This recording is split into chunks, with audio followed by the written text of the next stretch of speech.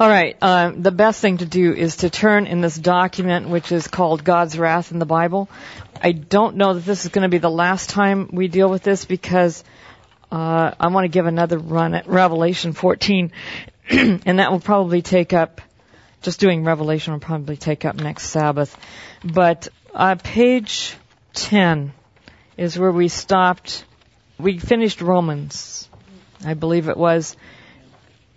And for those of you who listen online and for those of you who are here and haven't been coming regularly, I would like to do a little recap of where we've been on this. If you go to the front of the document, we discussed anger for extensive Sabbaths in the Old Testament. As you know, God's wrath is major in the Old Testament. If you read the prophets, it seems like God is always angry.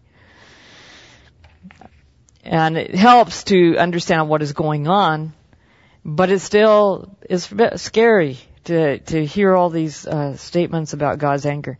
What we noticed is that if we do a canonical reading, and the reason I value a canonical reading of the Old Testament is that by the theological questions that are overarching, like why does God seem so angry in the Old Testament? It's a major question being asked a lot today. The overriding questions like that are best answered by a canonical approach rather than, say, a historical approach. And I realize that many scholars use canonical criticism without mitigating or weakening the use of historical method. But I find that a canonical view in the finished form really helps to be able to compare Scripture with Scripture. And one of the things I've noticed in the canonical reading is that God is never angry once in Genesis. That's a very key, important point. This is the book of the beginnings. And in my reading of the Old Testament, where I believe there's two voices, a major voice of God's adapted will to the will of the people, and his minor voice, which is heard less frequently, which is his preferred will. The best example of that, just to reiterate, is that in 1 Samuel, where God doesn't really want Israel to have a king. That's his preferred voice, his minor voice. But people insist on having a king, so he says, okay, go ahead and have a king. And of course it's not good. Bad things happen because they have a king. So what I look at is what is the beginning of things. The beginning of things is God's ideal will. And so Genesis, because it's tied to creation, the beginning before the fall. And we see God in the very beginning moments of human history.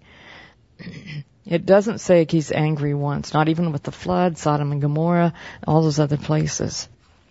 The first canonical instance of God's anger is with Moses at the burning bush. And at the burning bush, you remember that Moses finally says, "Oh Lord," after he's run out of arguments, of course, "Oh Lord, please send someone else."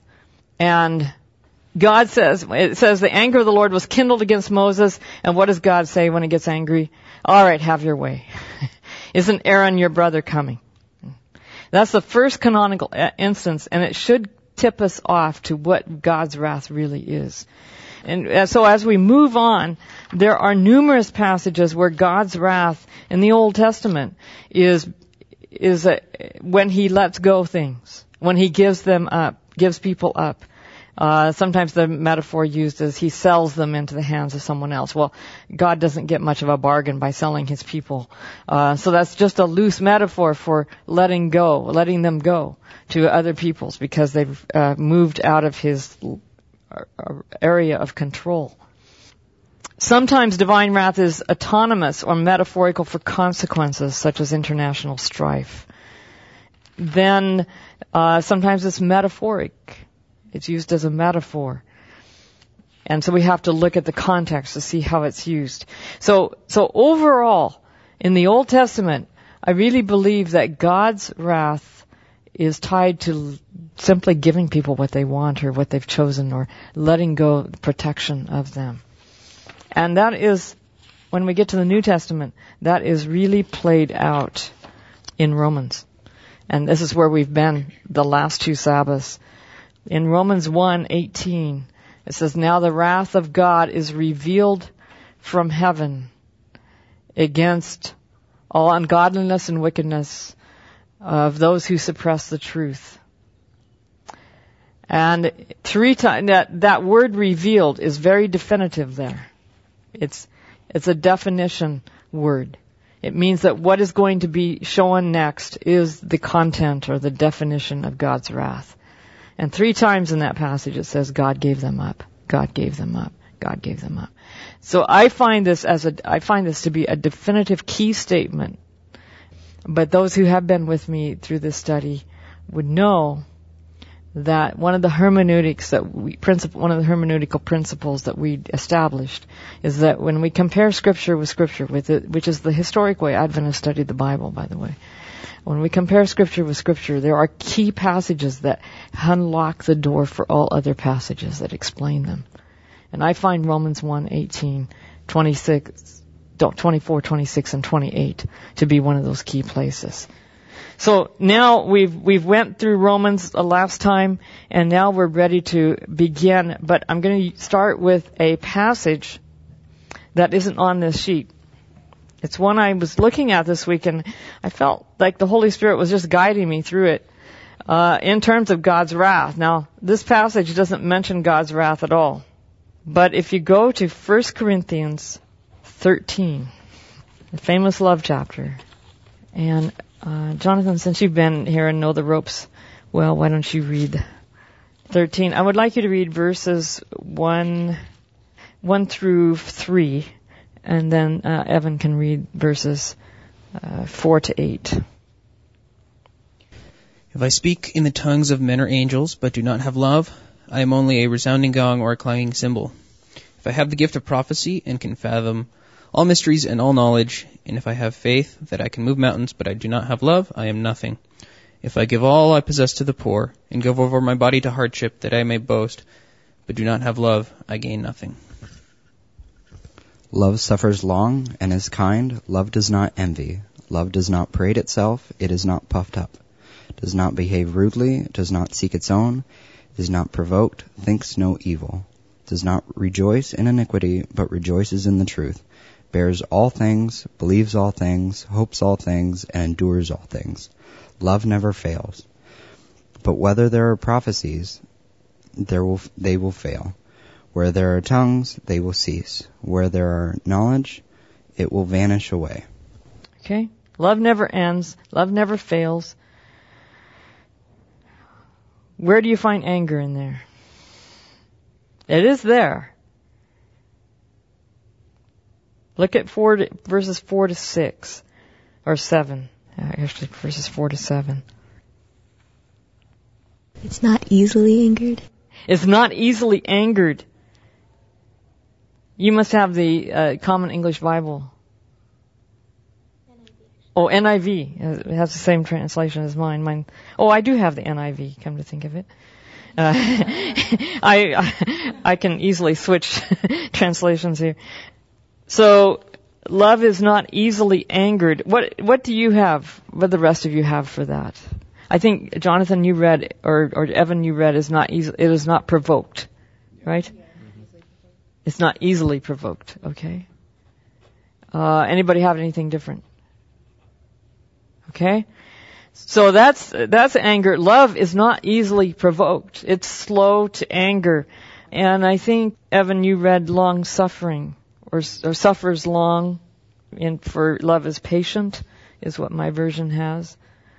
To suffer long is a little like slow to anger. Last week I suggested that the best antonym, that is opposite meaning, the best opposite meaning for anger in the Old Testament is patience, or more actually, slow to anger, which is a part of God's character. And by the way, that's one of the things we noticed in our Old Testament study, is that anger is not an aspect of God's character. It's not rooted in who He is.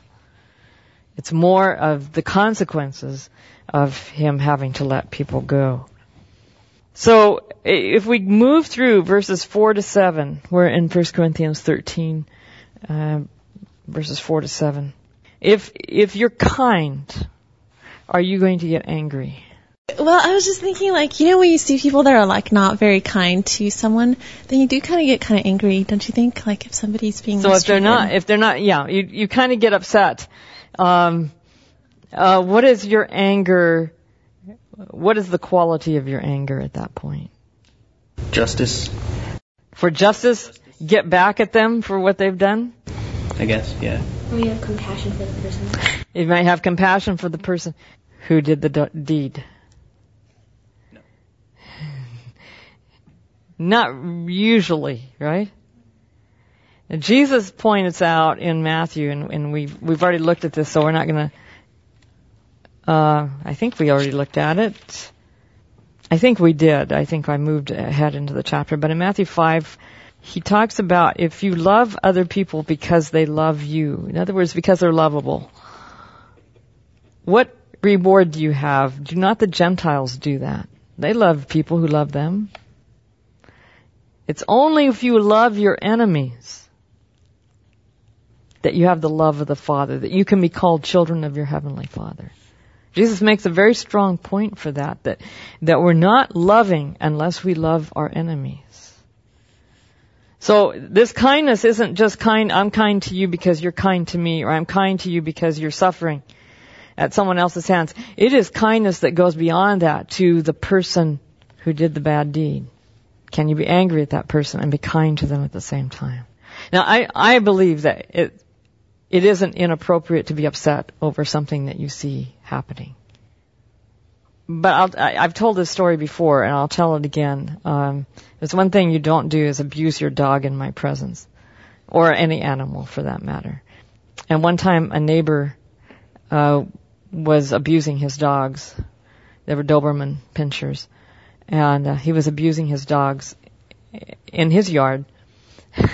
I was in my yard, and I yelled at him to stop. And he told me off that those were his dogs and he knew what they needed, and I had no business telling him. And I said, I can do what I want to them, he says. And I said, not in my presence. This guy went home and I don't know if it was that night or some subsequent night, he dreamed that he had to marry me. and it was a nightmare.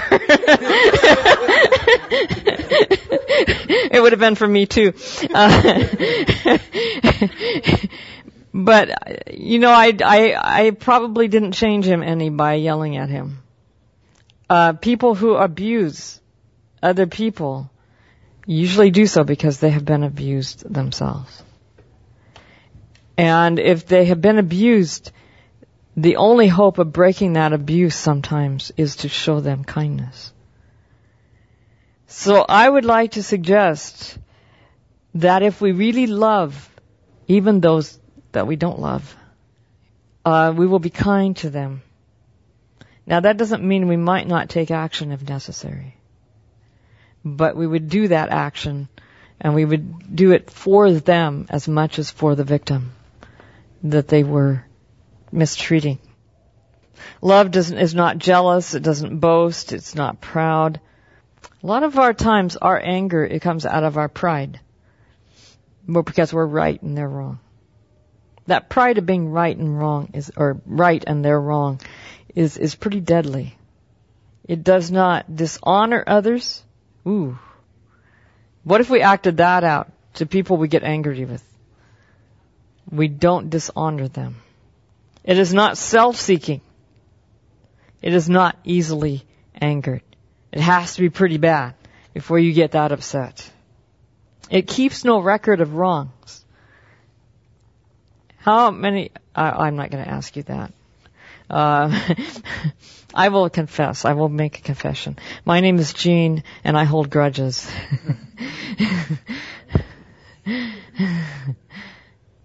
So keeping a record of wrongs is something it's most natural to me to do. And God has had to show me that is just not the way to love people. You have to let it go. Love does not delight in evil. That means we're not going to like it when someone abuses someone else. Okay? We're not going to like that. But neither does it delight when someone gets something back on them. It always protects. It always trusts. It always hopes. Always perseveres. That's loaded. If we followed this, if we had this kind of love in our hearts, we would rarely, if ever, get angry in terms of an emotion. I wanted to start with that because I think it's important to look at the counter of anger, what the opposites are, and before we move into anger itself. Now let's go ahead and look at 2 Corinthians 12:20. The New Testament does not view anger with positive response. It's mostly negative. Tara, would you? For I am afraid that when I come, I may not find you as I want you to be, and you may not find me as you want me to be. I fear that there may be discord, jealousy, fits of rage, selfish ambition, slander, gossip, arrogance, and disorder. This is probably speaking not of a studied reaction, but more of flying off the handle kind of thing. Fits of rage. Certainly that is inappropriate. Let's look at Galatians 5:20. And Karen, would you read, please? You probably should start with verse 19, and I would like you to read through verse 23. Okay? 19 to 23. The acts of the sinful nature are obvious: sexual immorality, impurity, and debauchery, idolatry and witchcraft, hatred, discord, jealousy, fits of rage, selfish ambition, dissensions, factions, and envy, drunkenness, orgies, and the like. I warn you, as I did before, that those who live like this will not inherit the kingdom of God. But the fruit of the Spirit is love, joy, peace, patience, kindness, goodness, faithfulness, gentleness, and self-control. Against such things there is no law. Okay, so we have this contrast here. These are the acts of the flesh or our sinful nature. And again, fits of rage and so on. And notice the fruit of the Spirit. Love, joy, peace, forbearance, kindness, goodness, faithfulness, gentleness, and self-control. Self-control is another opposite, probably the New Testament opposite of anger. If you have all that fruit, it's going to be very hard to get angry. Okay, let's go to Ephesians 2, 3, and 4. There's quite a few places in Ephesians. Okay, Sophia, would you read, please, verses 1 to 3? Ephesians 2. As for you, you were dead in your transgressions and sins, in which you used to live when you followed the ways of this world, and of the ruler of the kingdom of the air, the Spirit who is now at work in those who are disobedient. All of us also lived among them at one time, gratifying the cravings of our sinful nature, and following its desires and thoughts. Like the rest, we were by nature objects of wrath. Your NIV is either more recent than mine, or mine's more recent than yours. I have deserving of wrath instead of objects of wrath. What do you have there, Evan? Children of wrath. Children of wrath. That's what it says in the Greek. Children of wrath. That's a little more ambiguous. And one of the pieces I didn't go over in reiterating what we've done before is in Romans 2. Paul makes it quite clear that when we reject the goodness of God, which is meant to lead us to repentance, when we do that, we store up wrath. If you reject goodness, you become angry quite easily. And we store up wrath in ourselves. The Greek can read in ourselves for the day of wrath. And I think that's what Paul means by children of wrath. Not that we deserve wrath, but that we become filled with wrath. The term children of something is used in the Old Testament. And keep in mind, Paul is a Jew who knows the Hebrew Bible very well. And this term is used to designate Israelites, the sons of Israel, or the children of Israel. It's used to determine a profession such as a son of a occupation is someone who works at that occupation. It's even used for numerical counting your age, son of 90 years. It's kind of a peculiar way of stating it in Hebrew, but that's the way it's stated. So children of wrath doesn't necessarily mean the wrath is outside of you coming towards you, but the wrath is internal. It's part of you. Sort of like identity. Yeah, it's your identity. Yeah, that's a good way of putting it. So that's why I have here, by nature, children of wrath, born angry or born under God's wrath. I think we're born angry. I think when we're born, God is desperately seeking to win us to Him. He's not shoving us away, well, you're just sinful and I'm not. If you come to me, maybe I'll save you, but that's not the way God is. He's out to find us, to get us to come back. And we're the ones born angry. Okay, now we come to some that are very interesting, that have to do with our anger, and that's Ephesians 4:26. Okay, let's see, 26 to 31. Would you read that for us, please? Be angry, but do not sin. Do not let the sun go down on your anger, and do not make room for the devil. Thieves must give up stealing. Rather, let them labor and work honestly with their own hands, so as to have something to share with the needy. Let no evil talk come out of your mouths, but only what is useful for building up, as there is need, so that your words may give grace to those who hear. And do not grieve the Holy Spirit of God, with which you are marked with a seal for the day of redemption. Put away from you all bitterness and wrath, and anger, and wrangling, and slander, together with all malice. Go ahead and read verse 32. And be kind to one another, tender-hearted, forgiving one another, as God in Christ has forgiven you. So there you have it. If you're going to get angry, don't sin while you're angry. And what does that mean? How do you get angry and not sin? Well, I think it's a human reaction to be angry temporarily and then work through it. So I think what Paul is saying here is work through your anger quickly to come to love the person you're angry with. Okay? As fast as you can. So in anger, do not sin. Don't let it determine how you behave, is another way of putting it. And do not let the sun go down while you are still angry. So the anger can only last for one day if you're not going to sin. Do not give the devil a foothold. And then if you go to verse 32, the ideal, minor voice, which in the New Testament really is major, get rid of all bitterness, rage, and anger, brawling and slander, along with every form of malice. And the contrast to that is be kind and compassionate to one another, forgiving each other as in Christ God forgave you.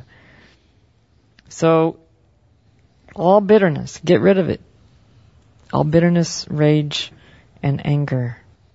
Now, does this mean that we shouldn't be angry, but God can? That's how many people look at God. You know, we can't be angry, and we can't retaliate against other people for what they do to us, but God can. Now there is a text, let's see, did I leave that one out? I guess I did. Does anybody remember the verse that leave to the wrath of God?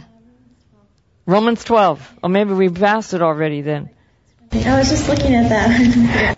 Is it Romans 12:19? It's something like that, yeah, 19 or 20. Because we did look at that last week, but let's look at it again. Yeah, do not take revenge, my dear friends, but leave room for God's wrath. For it is written, it is mine to avenge, I will repay. The question is, how does God repay? Doesn't earlier in the same book, Paul says the wrath of God is allowing the consequences. Yeah. That's how he repays. He lets people suffer the consequences of their choice. Okay? How God treats people who are his enemies is what? While we were his enemies, Christ died for the ungodly.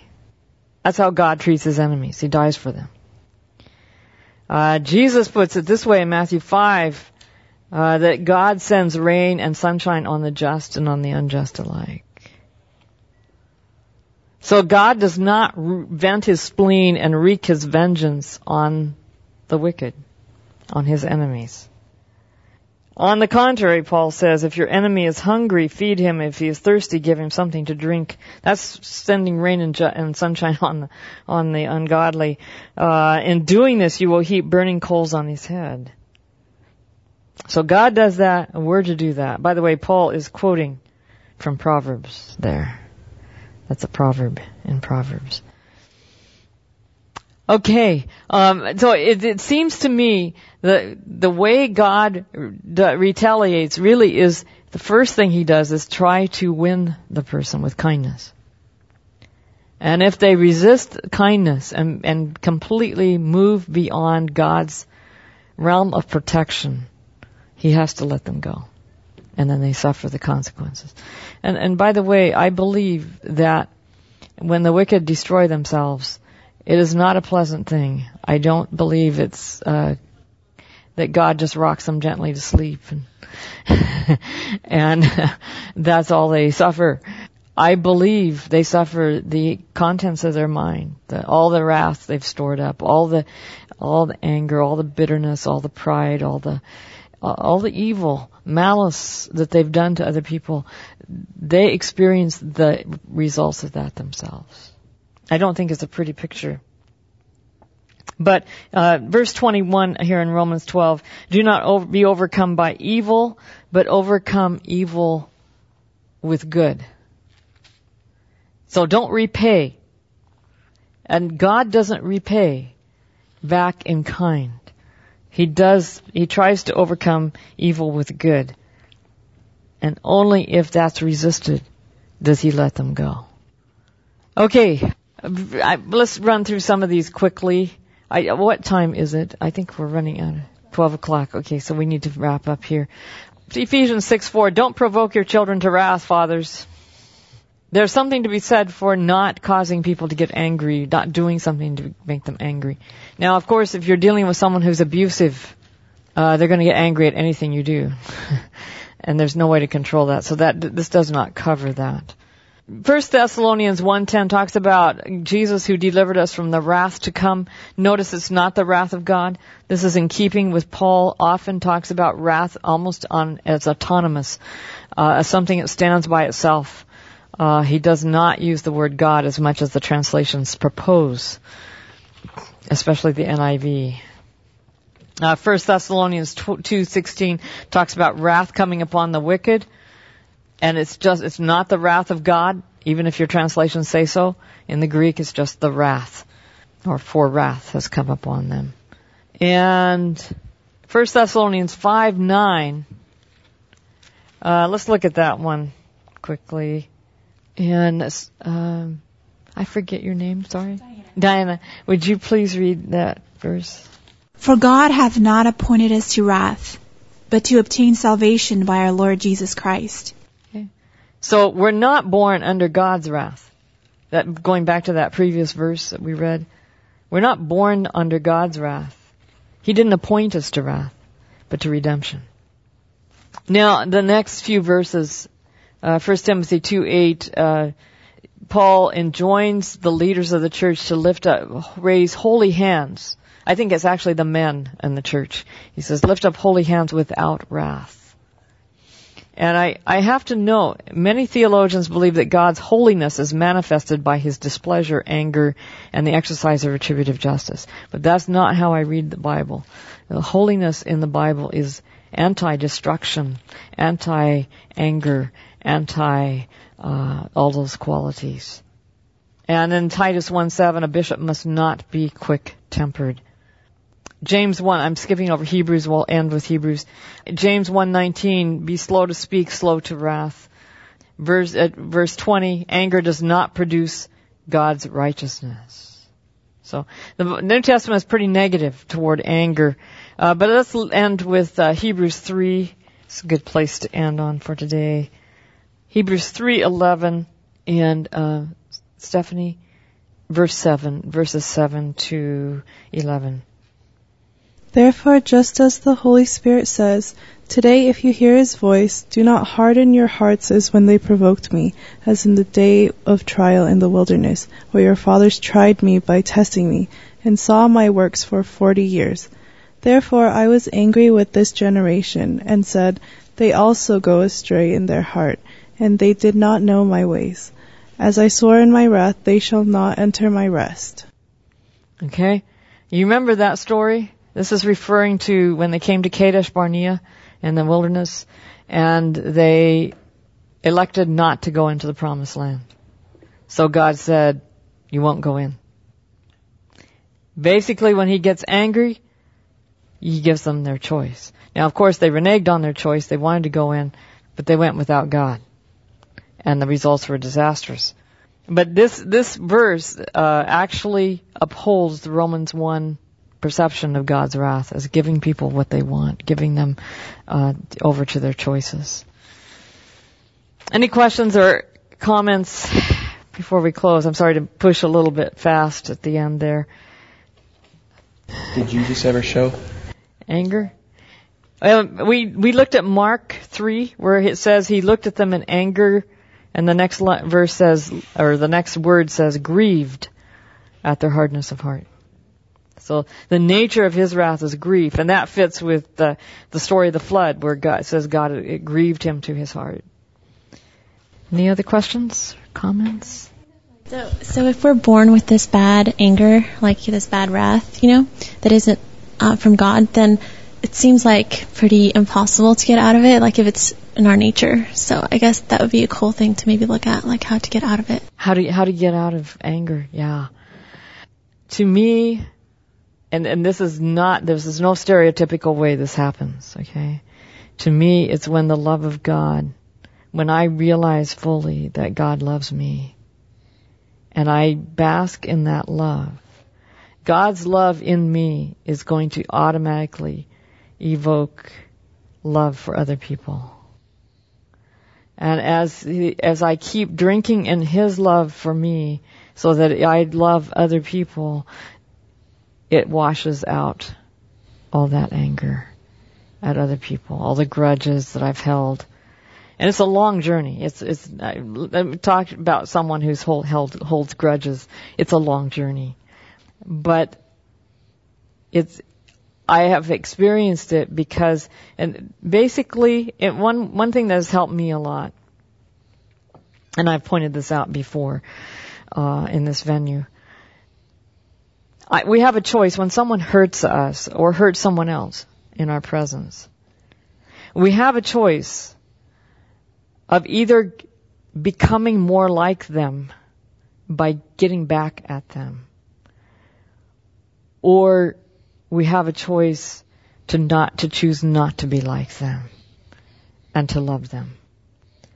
And that's not something we can do on our own. I remember a night when I literally tried to find in the Bible a loophole that would get me off the hook of having to forgive a cousin who had very badly abused me. He stalked me. And I tried everything, every verse, and I wound up in Matthew 5. Love your enemies. I was like, okay, God, I surrender. I have to forgive him, but it's not going to happen unless you help me. Please help me to forgive him. And it was like God took this person that I had kind of magnified in my mind, because that's what we do. We use what people do against us and magnify it, and we intensify the damage it does to ourselves. It was like God took this monster I had created in my head, which wasn't my cousin, and he reduced him to a very small size, put arms of fire around him and in my imagination, and he said, he is my child and I love him. And through the eyes of God, I was able to forgive him. And what I learned I had a lot of fear of this man. What I learned is that perfect love casts out fear. When I forgave him, I lost my fear of him. And that, by the way, fear is what fuels our anger. Because we're afraid of getting hurt again and again. So, that's a short statement maybe on how to start that journey. Let's have a quick prayer.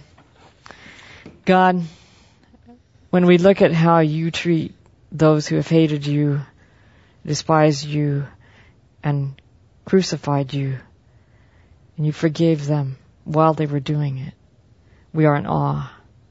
And all we can ask is that you love us and enable us to receive your love for us in our hearts, so that we can love you and love others. In Jesus' name, amen. In Jesus' name, amen. In Jesus' name, amen. In Jesus' name, amen. In Jesus' name.